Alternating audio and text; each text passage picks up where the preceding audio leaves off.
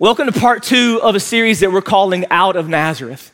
In a few weeks, we gather to celebrate Resurrection Sunday, where we celebrate the most significant event in all of human history. There's never been a more important event than the death and resurrection of Jesus Christ, God's one and only Son, so that humanity could experience salvation, redemption, and eternity with the God who created them. Preaching the gospel right out of the gate, Jeff. Come on. I'm fired up, man. It's been a good day. I got caffeine and Holy Spirit. I'm ready to roll. So in order to do that, what I thought we should do before we celebrate his death and his resurrection, let's lean into his life. Because this is what I've discovered. I get why there's people in the room and people watching online that have an issue with the church. I understand that. I grew up in it. I probably know it better than anybody. Because our experience in the church can be varied and it can be difficult. But I don't know how you can honestly look at the life of Jesus and not be drawn to him. Not the culture Jesus, the scripture Jesus. I don't know how you can open up your Bible and read these 4 accounts that we have of the life of Jesus: Matthew, Mark, Luke, and John. I don't know how you can read the story of his life and not be drawn to who he is, because it's the greatest story ever told.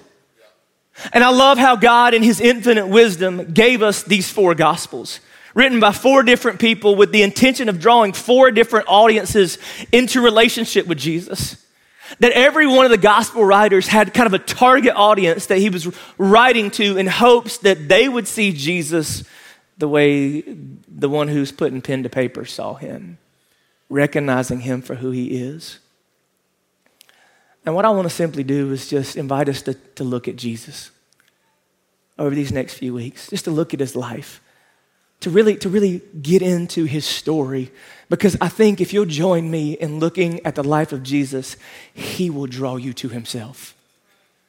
You will see there's something beautiful and attractive about who he is, or at least that's my hope.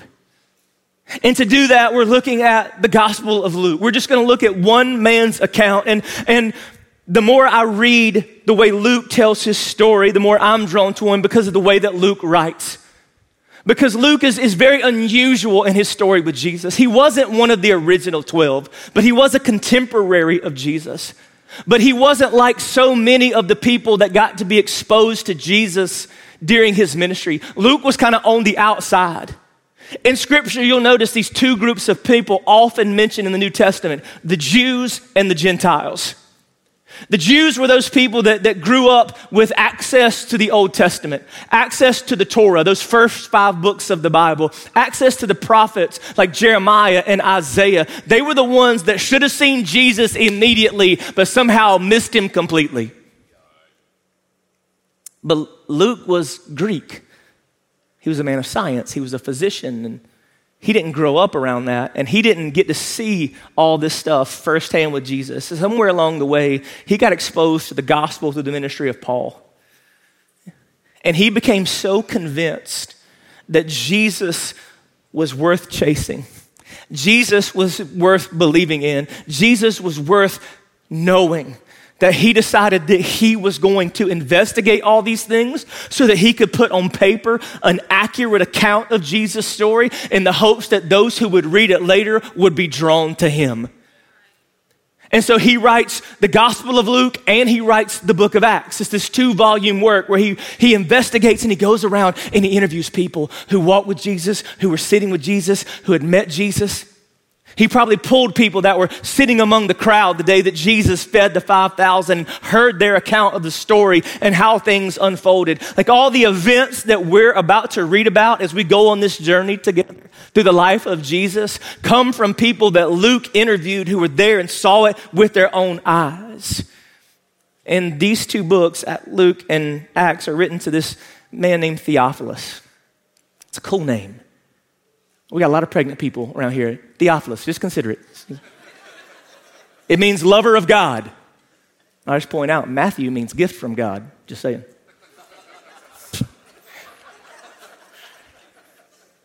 He writes to Theophilus, but he's also writing to us. And he opens his gospel and he tells the story of Jesus coming to earth. He tells the story of this virgin named Mary who was betrothed to Joseph, and y'all know the story. And she tells the story of her relative. He tells the story of her relative Elizabeth and her husband Zechariah, who would give birth to John the Baptist, who would fulfill the prophecy of the Old Testament of one that would go before Jesus to prepare the way and make known and call people to repentance. And Luke's gospel tells us these stories of just gives us a small little snapshot into a couple of moments in his childhood and his boyhood. And then for 30 years, there's nothing really known about Jesus as he was tucked away in this little bitty obscure town called Nazareth. And for 30 years, that's where Jesus is, just growing up. The Bible says he was growing in wisdom and in stature and in favor with God and man. Probably learning the family trade. Joseph, his father, was a carpenter. Hanging out with his brothers and sisters as Mary and Joseph would have biological children after Jesus was born. And then there comes a moment when John the Baptist has stepped out and he's calling people to repentance and he's baptizing people. And Jesus comes on the scene, and when he sees Jesus, he knows that here comes one who's going to baptize you not with water but with fire, and whose sandals I'm not even fit to carry. And Jesus, in order to model this beautiful act of baptism for us, gets baptized by John and he comes up out of the water, and the Holy Spirit descends like a dove, and the voice of God comes from heaven and says, "This is my son in whom I am well pleased." And Jesus goes back, we looked at it last week, goes back to his hometown, goes back to Nazareth. And he sits in the synagogue and he asks for a scroll, and he opens up that scroll and he reads from Isaiah 61. Which was a messianic prophecy pointing to the Messiah who was to come. And Jesus in the synagogue rolls it down, reads it, hands it back to the attendant and says, "That's about me." Right here in front of you, that prophecy written hundreds and hundreds of years ago is being fulfilled, giving his hometown people the first opportunity to see him for who he is. And they look around each other and be like, "Ain't that Joseph's boy?" And they're confused. And they don't know, they're conflicted. And they can't decide whether or not they want to believe in him or not. And Jesus says, well, maybe if I did some magic tricks or did some miracles, maybe you would believe. But here's the problem. Y'all always been stubborn. And he points back to some moments in the history of the nation of Israel to remind them that the people that should see what God is doing when it's happening right in front of them are far too often the ones that aren't paying attention. Y'all with me? Come on. He says this in Luke chapter 4, verse 25.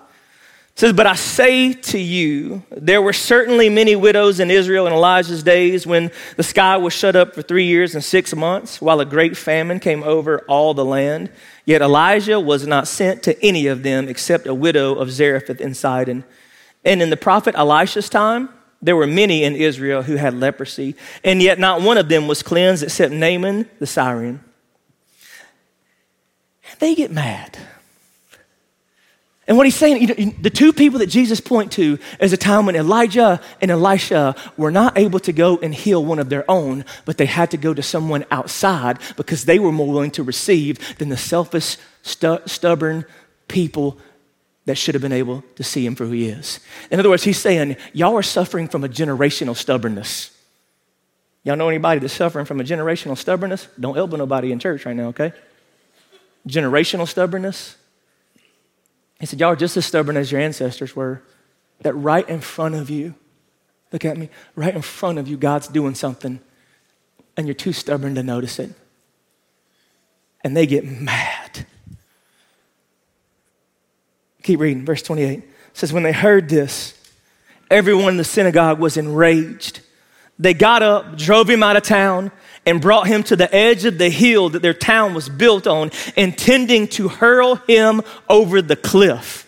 But he passed right through the crowd and he went on his way. They are so angry about what they're so offended by what Jesus said. Y'all, they're ready to kill him. They're ready to toss him over the cliff. And I just imagine how this scene just plays out. They're just this angry mob just trying to drag him out. And they get to this top of this cliff and they're intending to throw him out. And the Bible says that Jesus just passed right through them. Like, y'all can't touch me. It says Jesus went on his way. And in that moment, he moves out of Nazareth. Because Jesus, look at me, Jesus will not stay where he is not wanted. You're going to see this pattern in the New Testament. Jesus will not stay where he's not wanted. He's looking for people that will see him for who he is. And it says he moves out of Nazareth and begins to do all these amazing things. And at every turn, there are two different kind of groups of people paying attention. Some willing to receive and some looking for a reason to reject. There's this weird thing that's happening. There are two groups of people that are paying attention to what Jesus does. There's these two different audiences. There's this self-righteous, stubborn religious group, and then there's this other broken group of people so desperate for something to be done in their lives that they're willing to give Jesus a chance. My question is, which one will we be? Which one are you? Because he moves out of Nazareth and he starts doing all these amazing things among everybody who will pay attention. And some listen and some see it and some don't. Look at verse 31 of chapter 4. It says, then he, Jesus, went down to Capernaum, to a town in Galilee, and was teaching them on the Sabbath. They were astonished at his teaching because his message had authority. In the synagogue, there was a man with an unclean demonic spirit who cried out with a loud voice, leave us alone. What do you have to do with us, Jesus of Nazareth? Have you come to destroy us? And listen to what the demon says. I know who you are, the Holy One of God. In his hometown, we know who you are. You're just Joseph's boy, a demonic spirit in the synagogue. Oh, we know who you are. You're the Son of God. You're the Holy One. How is it that the demon can recognize him, but the very people that watched him grow up can't see it? How is it that we can grow up in church, spend our entire lives in Sunday school, that we even got the badges that go down our lapel because we have perfect attendance, carry our Bible in here every Sunday, and still miss him? Because sometimes we've lived such an easy life, we forget how much we really need what he has to offer. The demon says, oh, I know who you are. People in his hometown, oh, I know who you are. You're just Joseph's boy. But the demon says, you're the Son of God. You're the Holy One of God. There will always be this tension between these groups of people as we look and walk through the life of Jesus. And he moves out of that place and he begins to just heal people and heal spiritual and physical needs. And if you keep walking through the way that Luke tells the story, we see kind of the first moment we're introduced to his interaction with a guy named Peter. Peter is a guy we'll become very familiar with as we walk through the story of Jesus as it's told by Luke in the Gospel of Luke and in the book of Acts. Peter becomes this legendary figure in Jesus' story. But when we're first introduced to him, it's because his mother-in-law is sick. His mother-in-law is in bed with a fever and about to die, and Jesus walks in and heals her. And we're just going to assume that Peter was cool with that, even though it was his mother-in-law.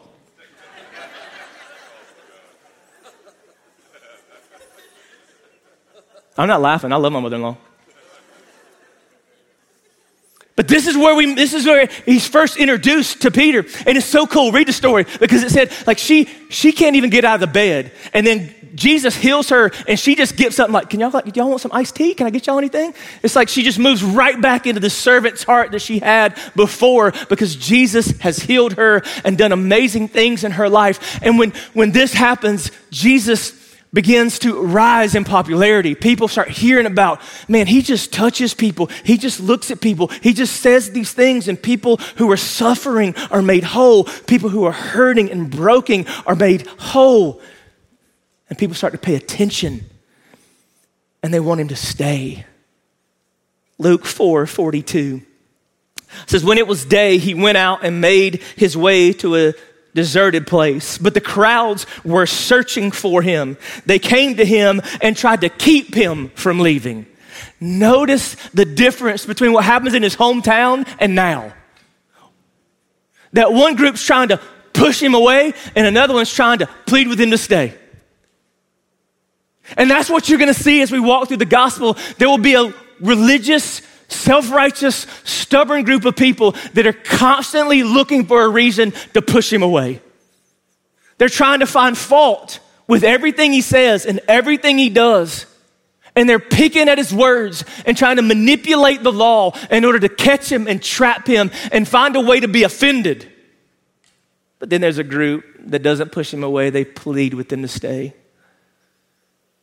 because they know they're broken and they're hurting and they're lost and they're empty and they don't have purpose. And both groups find what they're looking for. Because their culture isn't much like ours. You will find what you're looking for. If you're looking for a reason to reject Christianity and to push him away, you'll find it. You'll find it.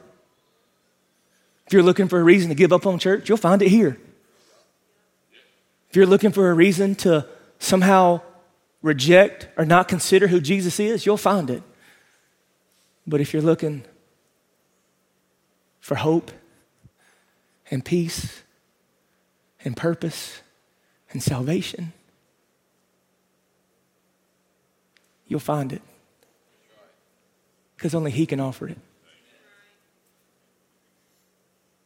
There's some that want to push him away and some that plead for him to stay.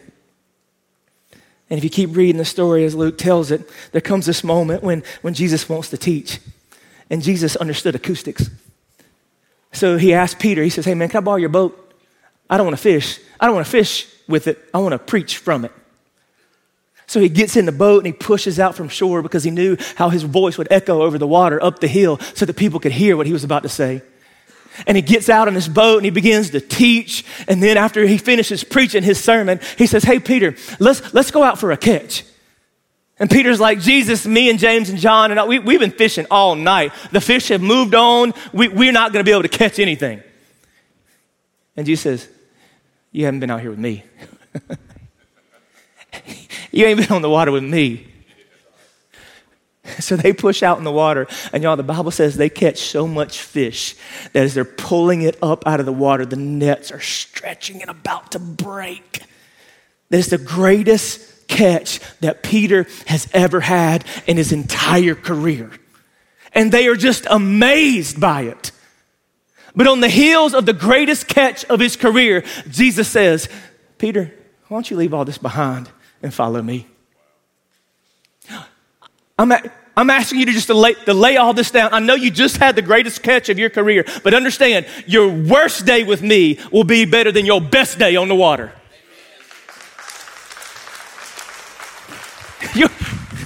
Your best day on the water will not compare even with the worst day with me.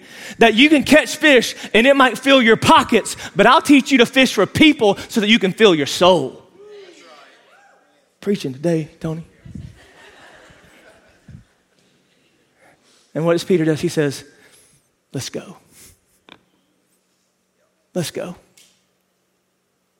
He lays it all down, walks away from it all because he knows that Jesus has something, that there's something different about him, that Jesus has something that Peter has never had, and he wants it. And he lays aside his nets and lays aside his career and has to sacrifice so much. We don't even get into the conversation that Peter must have had because this was generational businesses. For Peter to go to his dad and say, Dad, I'm not fishing anymore. What do you mean you're not fishing anymore? This is what we do. We're fishermen. Your father, I'm a fisherman. Your grandfather was a fisherman. Your great-grandfather was a fisherman. What are you going to do? I'm following this rabbi from Nazareth that I'm pretty sure is the Messiah. Okay. And he follows Jesus and he's with them. He's with him. He's with Jesus as all these miracles that Luke is about to record begin to unfold.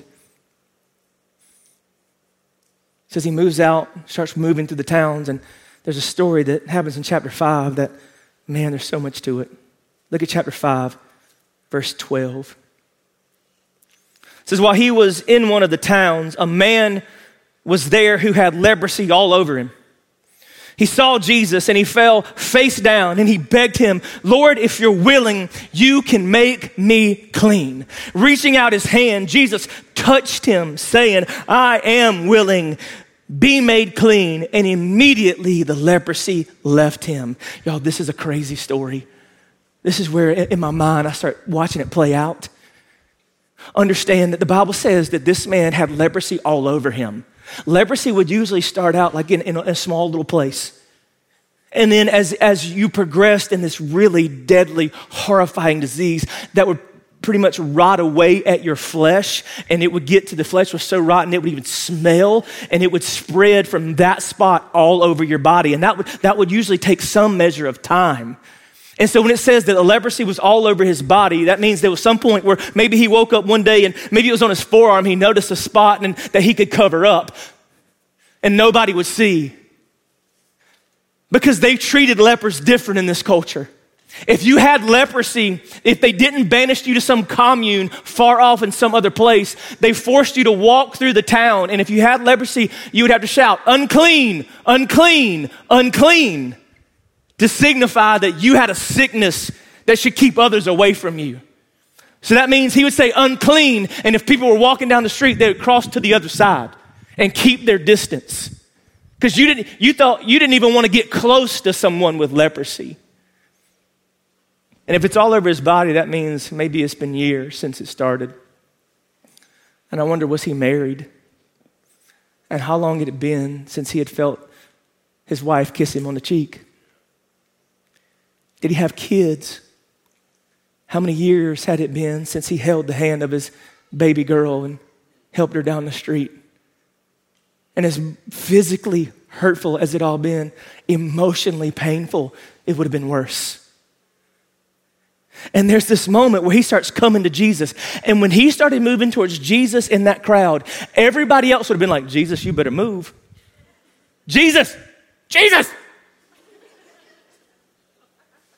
And everybody else would have kept their distance and moved as far away as they could. But what does Jesus do? See, Jesus has always been willing to move toward who other people would want to walk away from. Amen. You can clap. That's just all. It's always been in his nature to move toward who other people want to reject. And I love this story. Because Jesus could have had enough power, like, all right, bro, stay right there. I'm going to heal you from a distance, then we'll hug it out. But what does it say he does? He touches him. First time this man had felt human touch in who knows how long. Because Jesus knew before he healed his body, before he cured his leprosy, he needed to heal his loneliness. That's who Jesus is. And you know where the religious people are? They're watching. Luke's going to tell us that at every turn they're watching. They're from a distance. And they're thinking, our tradition says that ain't supposed to be done like that. See, there was this group called the Pharisees that we're going to see woven into Jesus' story very intentionally by Luke, but they were very prevalent. And these Pharisees not only believed in the old Jewish law, but they elevated the oral tradition of their ancestors to the same footing as the Jewish law.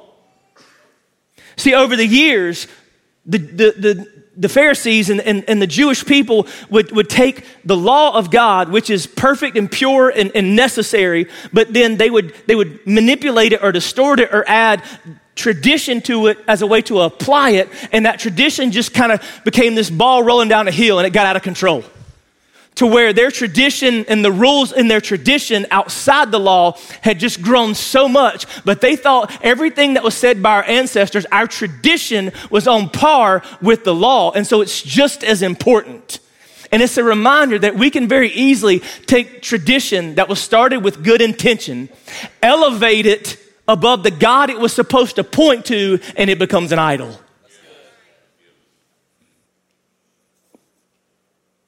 That you can't do it like that. You can't preach in J's and a hoodie. That's not the way we do things.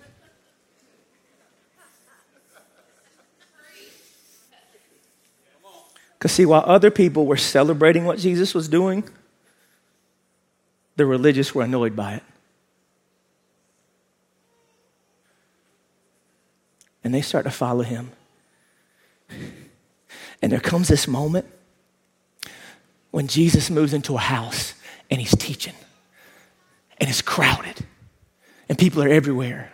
But there's a group of friends that have a friend whose legs don't work. He's paralyzed. And they've heard about Jesus. And they think, you know what? We've tried everything. But I think this Jesus could do something for you, man. We got to get you to Jesus. We got to find a way to get you to Jesus. So they put him on a mat, they pick him up, and they start moving towards the house that Jesus was teaching in. But they can't even get in the door.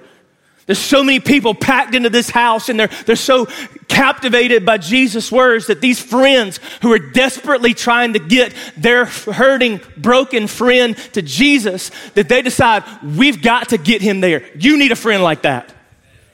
That'll say, I'll do whatever I need to get you to Jesus, even when it's uncomfortable and even when we got to work hard to make it happen.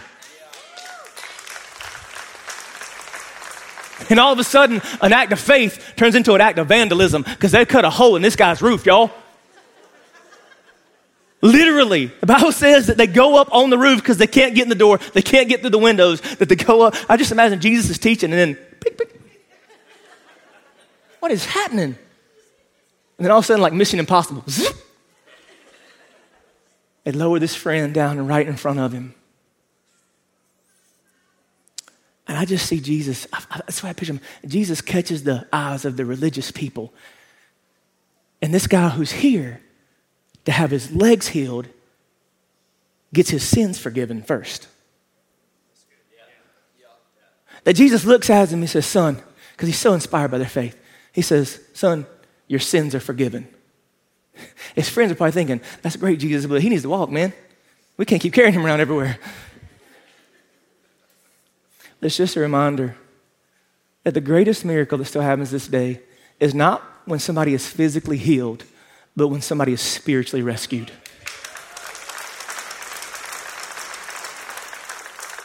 It's going to sound weird what I'm about to say, but more than we need cancer healed, we need sins forgiven, because you were going to die.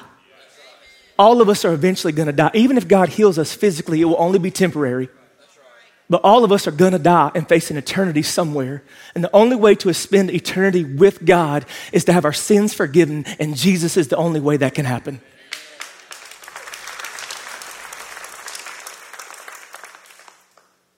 And look at what they say. Look at verse 21. Luke chapter 5, verse 21. It says, then the scribes and the Pharisees began to think to themselves, who is this man who speaks blasphemies? Who can forgive sins but God alone? So they're like, whoa. It was cool when you were doing little tricks and maybe healing people and doing all these kind of things, but only God can forgive sins. And what's crazy is their theology is correct. Their theology is correct. They're right. Only God can forgive sins. It's a reminder, you can have correct theology and still have a hard heart. You can have correct theology. You can grow up in the church and say all the right stuff. Look at me. You can know all about Jesus. You can know all these things. You can know more of the Bible than half the people sitting in this room. Doesn't mean your heart's not hard. Doesn't mean you're in a relationship with God. You can have correct theology and a hard heart. You can have proper doctrine but blind eyes. And Jesus says, okay. But just so you know, look at verse 24. But so that you may know that the Son of Man has authority on earth to forgive sins, he told the paralyzed man, I tell you, get up, take your stretcher, and go home. And guess what the man did? He got up, he took his stretcher, and he walked himself home. And you would think the Pharisees would be like, wow. If you can forgive sins, then forgive mine, because I know I'm a sinner in need of a Savior. But they don't see it. See, Jesus has always been more drawn to sinners than self-righteous people. And then what would happen next would even infuriate them more, because he would be going along his way and he would encounter a man by the name of Levi. Look at Luke chapter 5, verse 27. It says, after this, Jesus went out and saw a tax collector named Levi. That's Matthew. Y'all with me? Say amen. Levi, Matthew, same guy. Named Levi, sitting at the tax office, and he said to him, follow me. So leaving everything behind, he got up and began to follow him. The two people that Luke records as specifically being called by Jesus to follow Peter and now Matthew or Levi could not have been from two different worlds.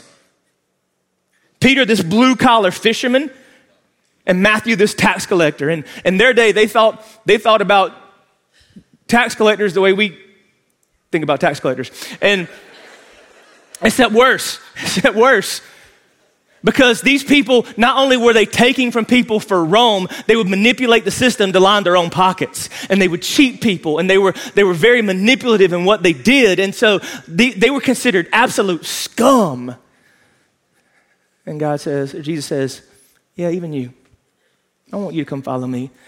That what you're doing, this lifestyle, it may give you a big house and a nice car and all the worldly things that you want. But come on, Levi, you know something's missing. And you know how I know Levi felt like something was missing? He followed. That's all you need to know is he said, okay. He immediately walked away from it all because he knew that what he had was not giving him what he needed. And it seemed like Jesus might just have it.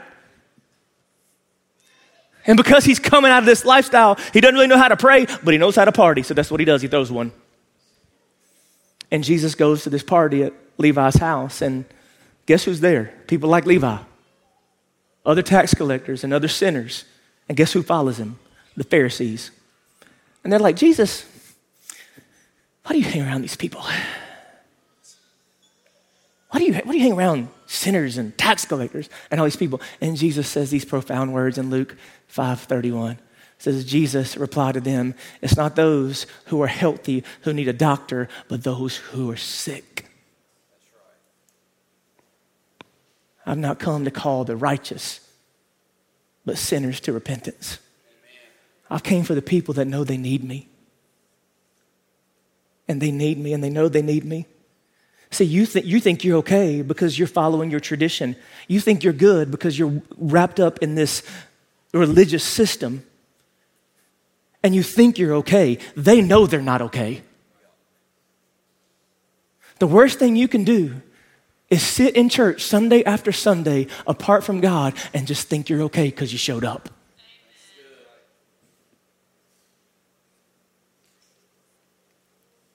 And then he begins to tell them these parables as they're trying to force. See, what they're trying to do is what they can't wrap their mind around is they can't get Jesus to follow their rules. Look at me. Jesus never broke the law, but he refused to be captive to their tradition. That's right. Jesus will not be put in their religious box. Amen. There's something that we need to learn from that, church. And he tells them this parable to point out why he can't be put in this box. Look at Luke chapter 5, verses 36 through 39. It says, he also told them a parable. No one tears a patch from a new garment and puts it on an old garment. Otherwise, not only will he tear the new, but also the piece from the new garment will not match the old. And no one puts new wine into old wineskins. Otherwise, the new wine will burst the skins. It will spill and the skins will be ruined. No new wine is put into fresh wineskins, and no one after drinking old wine wants new because he says the old is better. In other words, what Jesus is saying is you can't tether the new thing I'm doing to your old way of thinking. It's not going to work. You cannot tether my new way of doing to your old way of thinking. I'm come to just tear apart that tradition that you've elevated and made more important than the God that they were supposed to point to. And from there, he moves on and he starts to do some things on this holiest of day, the Sabbath. Because of all the things that perhaps the Pharisees and those religious people had manipulated, it was the Sabbath. They took what God intended to be a day of real rest and just infused it with rigid rules. And Jesus tries to help them to see, number one, I'm Lord of the Sabbath, Jesus says. I get to decide what gets done on the Sabbath and what doesn't.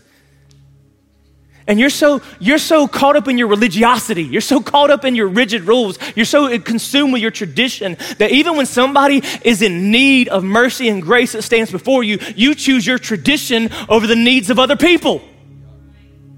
And when I come in and I start doing things on the Sabbath that you don't like, you get angry because that's not the way you're used to do it. We don't do it like that. We don't sing that loud. We don't hear those kind of things. We don't wear that stuff. This is a certain way that we do things. And to the point where even when people come in curious, looking to find hope in the God that we're supposed to gather about, we get more concerned in what we're doing than who we're doing it for and the people who need it most. And there comes this day. Look at Luke chapter 6, drop down to verse 8. Because there's a man in their midst on the Sabbath who needs healing, and they're judging Jesus in advance before he even does anything. It says, verse 8, but he knew their thoughts and told the man with the shriveled hand, get up and stand here. So he got up and he stood there. That they're in this place, and there's a man who apparently has a hand that's just broken and deteriorated and shriveled and unusable. And it's the Sabbath day. And they're thinking, I don't care how big his need is. You don't heal on the Sabbath. Our tradition is more important than that man's healing. And before we get all bent, the church has done that. And so Jesus has him come up and hold the hand out. And this is what I think happened. He comes out and he exposes his hand. And y'all, would have been painful to look at. It would have been, just the sight of it. And I wonder if Jesus is looking around just to see, will there be one Pharisee that says, I don't care about tradition, Jesus, heal him? Is there going to be one Pharisee that will say, forget our tradition, heal that man right now, he needs it. He's standing there with his hand exposed, hurting in need of healing, and everybody's just staring at him. He says, then Jesus said to them, I ask you, is it lawful to do good on the Sabbath or to do evil? To save a life or destroy it? And it says, after looking around at them all. So the way he just starts to look, hey, well, what's better? To protect your tradition or to heal this man? And nobody says a word. They're so in love. They're so stubborn. That here's a man in their midst, hurting, needing healing, but they're elevating something else as more important.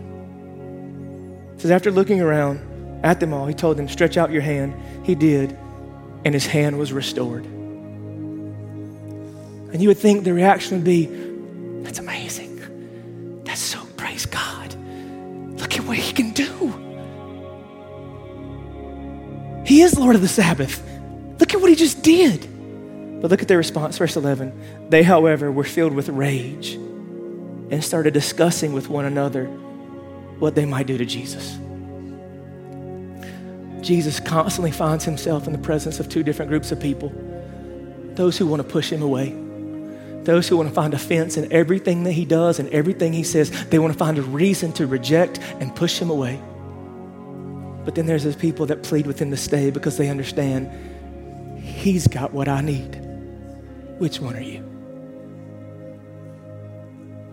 Because he's calling you to himself. As we walk towards Easter, we look at his life. This Jesus who healed and loved and cured and went the extra mile to bring people hope is the same one that's calling you into relationship with him right now.